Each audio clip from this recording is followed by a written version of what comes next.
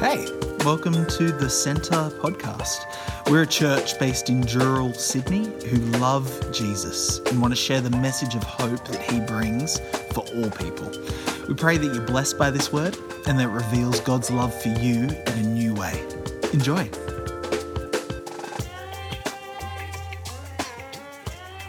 Oh, it's wonderful to be down here. I feel like it would be very remiss of me not to give an update on Asher. So, as I said in the pastor's desk, Asher had a 9-hour surgery. Actually, it ended up being closer to 9.5. The surgeon was very happy. Now we're in the recovery phase, and recovery phase is unfortunately a little bit tricky. So, yeah, I had a bit of a rough day yesterday with pain management and just, blood pressure, heart rate, etc. and so forth. But look, it's part of life. I recognise that we're not the only ones who are going through things, but we both deeply appreciate the prayers and support of everyone, particularly the meals, practically. So thank you everyone who's done that. Well, we start a new series for the next few weeks called Who is the Centre? And today we're going to look at the question of what is a worship, or what is a church community? It's a good question. Now, a few years ago, I came across a quote, and this is a philosopher, and his name is James Smith. And he said here something which I found quite interesting. He said, people come to church and have no clue why. They sing a few songs, listen to a sermon, and go back to their lives without any change. The problem is they have no understanding as to why they are doing what they are doing. Now, as a kid who grew up in church his whole life, spent every Sunday, sometimes twice on a Sunday at church, I resonated with this quote because there was a number of things we would do. We would sing hymns, stand up, sit down. We would have prayer time. We would sit, back in my day, makes me sound old, we used to have an hour-long sermon. So and that taught a lot of patience as an 8-year-old, and we didn't have kids' church. We had creche, so 0 to 5, they went out, we all sat in there. So, but as I started to reflect as an older Christian and going to Bible college, there was a lot of ritual around church, and sometimes people equate the mode of church with meaning. What do I mean by that? So the mode of church, well, right now I have 3 people here on my right, left, 1 person here. The mode right now is online. Now in a few weeks' time, the mode will be face-to-face. And now lots of churches have different modes. We have contemporary, we have, traditional. Some churches sing hymns, some sing contemporary worship, etc. and so forth. But the mode doesn't necessarily change the meaning.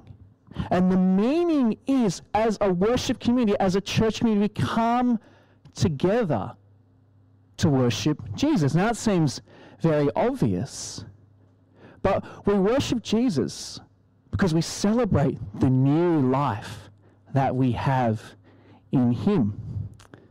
Now, in order to unpack that a bit more, we need to go back to the Old Testament. Now, last week in the book of Revelation, I taught us that the Revelation, it's a new Exodus. And so the Exodus, it's a theme throughout Scripture that will come up again and again. And so if you have Bibles, they're going to jump all over the place today, unfortunately. No, not unfortunately, I mean fortunately. It's good to be jumping across Scripture. So Exodus chapter 3, I just flick on there, my note. So Exodus chapter 3, Yahweh, or the Lord, he calls Moses to rescue the Israelites. And when Moses goes before Pharaoh, it's really interesting. As Pharaoh and Aaron are before him, they say here, and I'll read here from verse 18. It says, and they will listen to your voice, and you, the elders of Israel, shall go to the king of Egypt and say to him, Yahweh, the God of Hebrews, has met with us, and now please let us go on a 3 days journey into the wilderness, that we may sacrifice to Yahweh our God. Okay? So what God has called Moses to do is go to Pharaoh and say, hey, I want you to let the Israelites go. 3-day journey to worship in the wilderness. Now, that's almost like the template for the Exodus. See, the Israelites are in Egypt. They're slaves. They just work tirelessly, day after day after day. And where there is just work, there is no worship. In fact, when the Passover happens, that significant moment, the 10th plague, and the Israelites are free to go. In fact, God creates a new calendar for them. This is a new beginning. And as the Israelites are journeying through the wilderness to enshrine the importance of a day of worship, we have in Exodus 20 verse 11 that famous commandment of having the Sabbath. 6 days of work, 1 day of rest. And that rest isn't just for rich people, it's for everyone. Rich, poor, slaves, even the animals get a rest. But this is a time of worship. And just before the Israelites are about to enter into the Promised Land, Moses gives what we call the book of Deuteronomy, this almost second law. He describes the beauty of the Promised Land. In Deuteronomy chapter 8, we get this picture of the land, the Promised Land. So Deuteronomy chapter 8 from verse 7, we're told here, the land will have lots of beautiful things. He's bringing you to a good land, a land of brooks of water, fountains, springs, valleys, hills, a land of wheat and barley, vines, fig trees, pomegranates, a land of olive trees, honey, a land you can eat your bread. It will be there without scarcity. You will lack nothing. Now that image there, it's an image of Eden. So Israelites have been called to worship in a new Eden. That's the big part of the Exodus imagery. Now let's jump forward. Now if you read John chapter 20, does it say what day of the week was Jesus resurrected? Oh, we're not getting sound? Oh, sorry, there you go. Sorry, thank you, sorry. All good. Now in John chapter 20, if anyone can tell me what day of the week is Jesus resurrected? The first day. It's very significant. Okay. It's a new creation. Now, what day of the week were the Israelites called to have a rest on, a day of worship? What day was it? Sabbath. And what day is that in the order of things? Seventh day. Okay. What day of the week is a Sunday? First day. Now, there's something very significant there. We have gone from enshrined in the Ten Commandments, the Sabbath, which is on the seventh day, to suddenly Christians worshipping on the first day. Here's a bit of a fun history lesson. So in Genesis, we're told when God creates, it's evening and morning. Now for the Jews, what they did in the evening was the beginning of the new day. And so when the early church got together, what they would do is that they would worship together on what we would call Saturday night. That was the first day.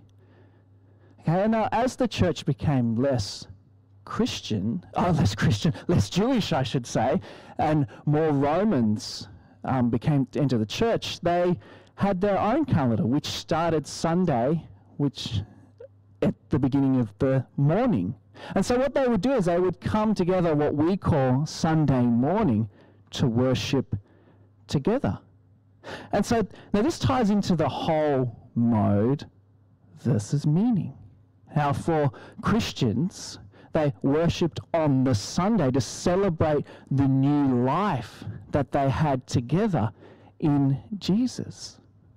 And for the early church in the book of Acts, that was on a Saturday evening, we would call, the Sunday morning for them.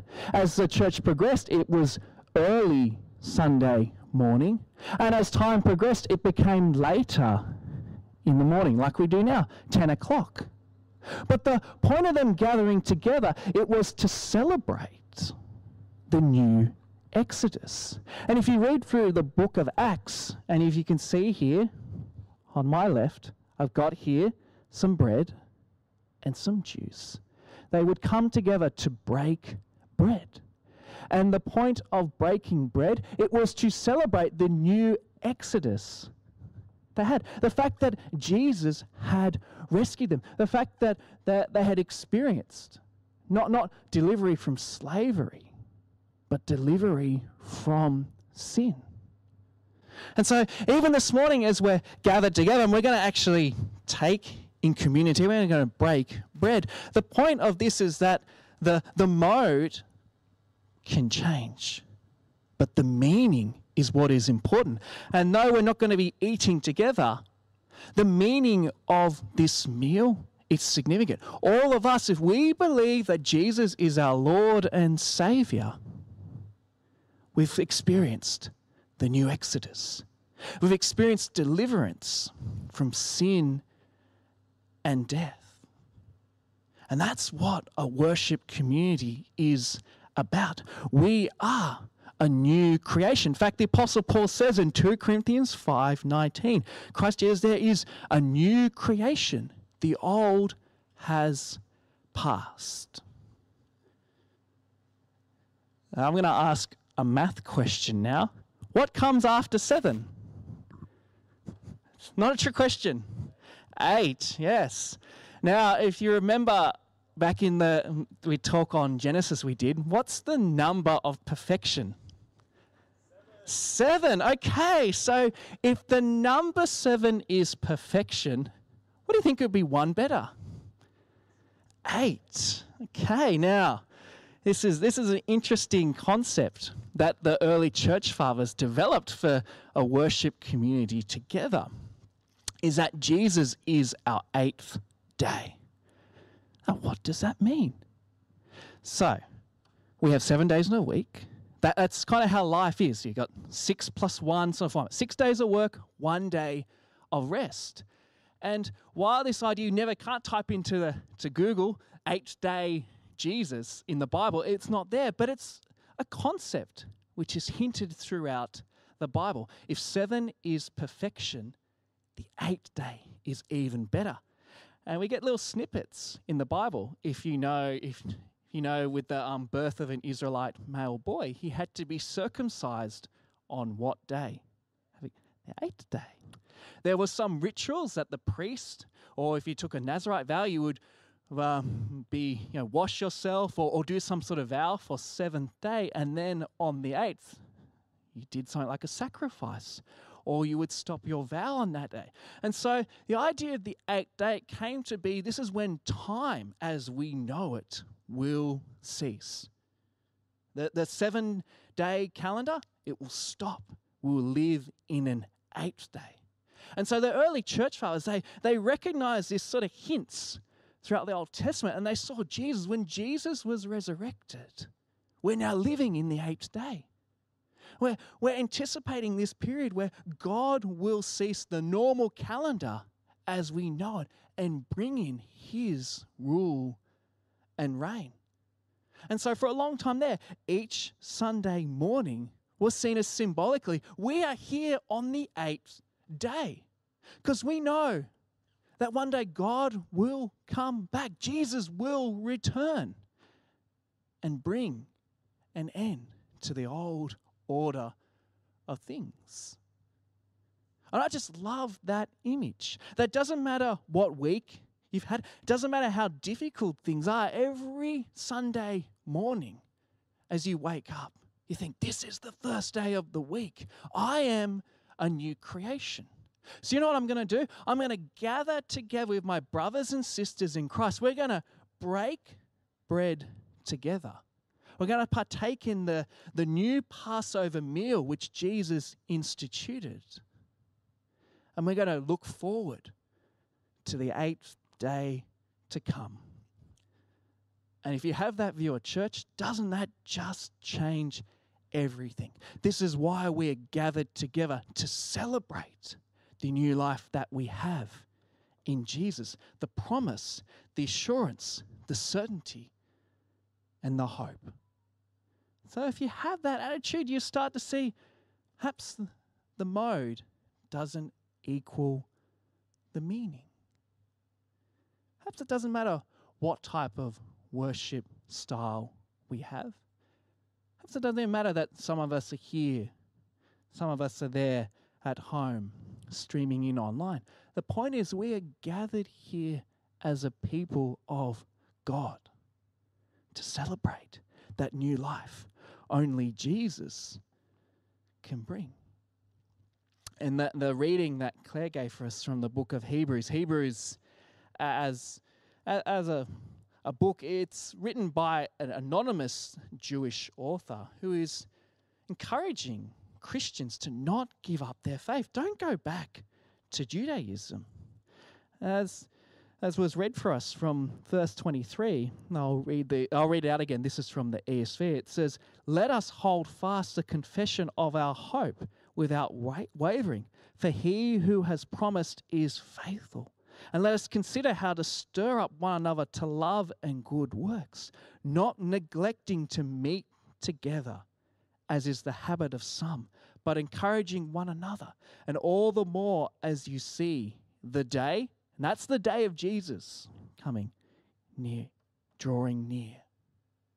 Just a wonderful reminder. So even now we're separated, and now some of us are at home, some of us might be in the park, wherever we are. Just that reminder, don't forsake gathering together for those reasons. For that new Passover imagery, the new Exodus, for the new creation, for the assurance of the 8th day to come. Because friends, this is an amazing thing which I still just can't truly get my head around. We are living stones. The temple, Jesus is here with us. The Holy Spirit has come down. And so as we gather together, we gather as stones of this living temple to declare the victory of God.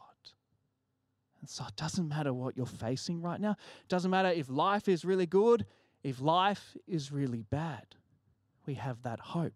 We have that assurance. And week by week by week, as we come together to break bread, we remind each other of that. We remind ourselves of the victory God has given us. And so I think now it's an appropriate time to actually partake in the breaking of bread together. And if you have your elements at home, please get them out. If you don't, then you can join on in. And when Jesus actually instituted communion, the Lord's Supper, the Eucharist, he said something interesting. He says, "I'm not going to drink from the fruit of the vine until his return." And Jesus was alluding back to the prophet Isaiah. And Isaiah chapter 25, Isaiah gives us this vision of death swallowed up forever. And in this vision, it says here, this is from verse 6. So Isaiah chapter 25, verse 6, it says, "On this mountain, Yahweh of hosts will make for all peoples a feast of rich food, a feast of well-aged wine, of rich food full of marrow, of aged wine well refined. And he will swallow up on this mountain the covering that is cast over all peoples, the veil that is spread over all nations. He will swallow up death forever. And the Lord God will wipe away tears from all faces, and the reproach of his people he will take away from all the earth. For Yahweh has spoken." Some of the imagery that Jesus is tapping into there, that one day, as we looked in Revelation last week, New Jerusalem will come down, transform this earth. And one of the things Jesus did in his ministry, he was eating with people.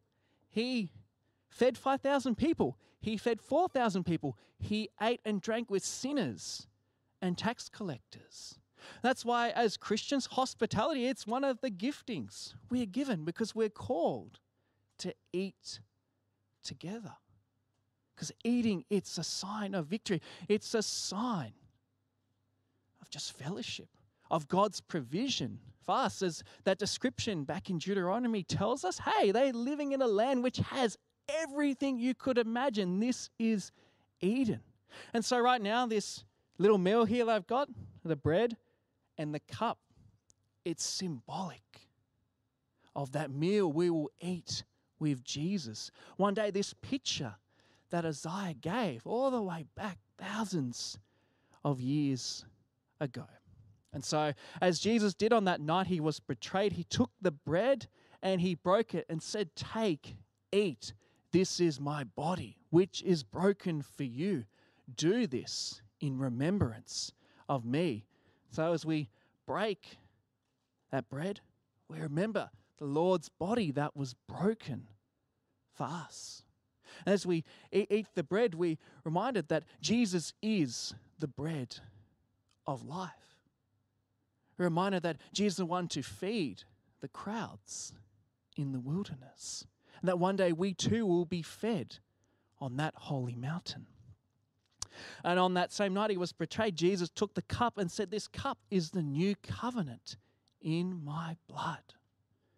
Mind of the blood that was shed, it pays the punishment for sin. It is wiped away. We live in new life.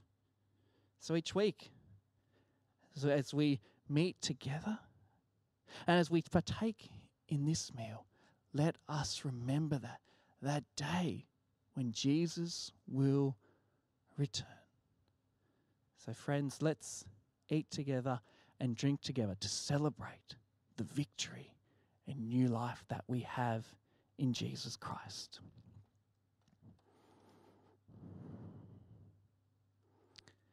I'm going to pray for us now before we have our final song. Would you please join with me? Gracious Father, we just thank you that we can be a worship community, a church that is gathered each Sunday to celebrate the new life that we have in Jesus. To remember the good things that he has done for us, the new exodus that we have experienced, and the hope and assurance of the 8th day to come when you will return and remove all pain and suffering in this world. And Lord, we thank you just for the freedoms that we have to worship you in different styles and in different formats. But the purpose of it is to come together as your people, to celebrate, to worship you for who you are and what you've done. And Lord, as we just prepare to come back together face to face, I just pray that this is a real time of blessing for us to worship as your people gathered together once more. So I ask your blessing on each and every one of us, we pray, in Jesus' name. Amen. Thanks so much for joining us. Don't forget to rate and subscribe to help others discover this channel. Check out the description if you want to find out more or get in touch with us at the Centre Dural. But in the meantime, praying for God's hand over you as you continue to step into everything Jesus has in store for your life. Be blessed.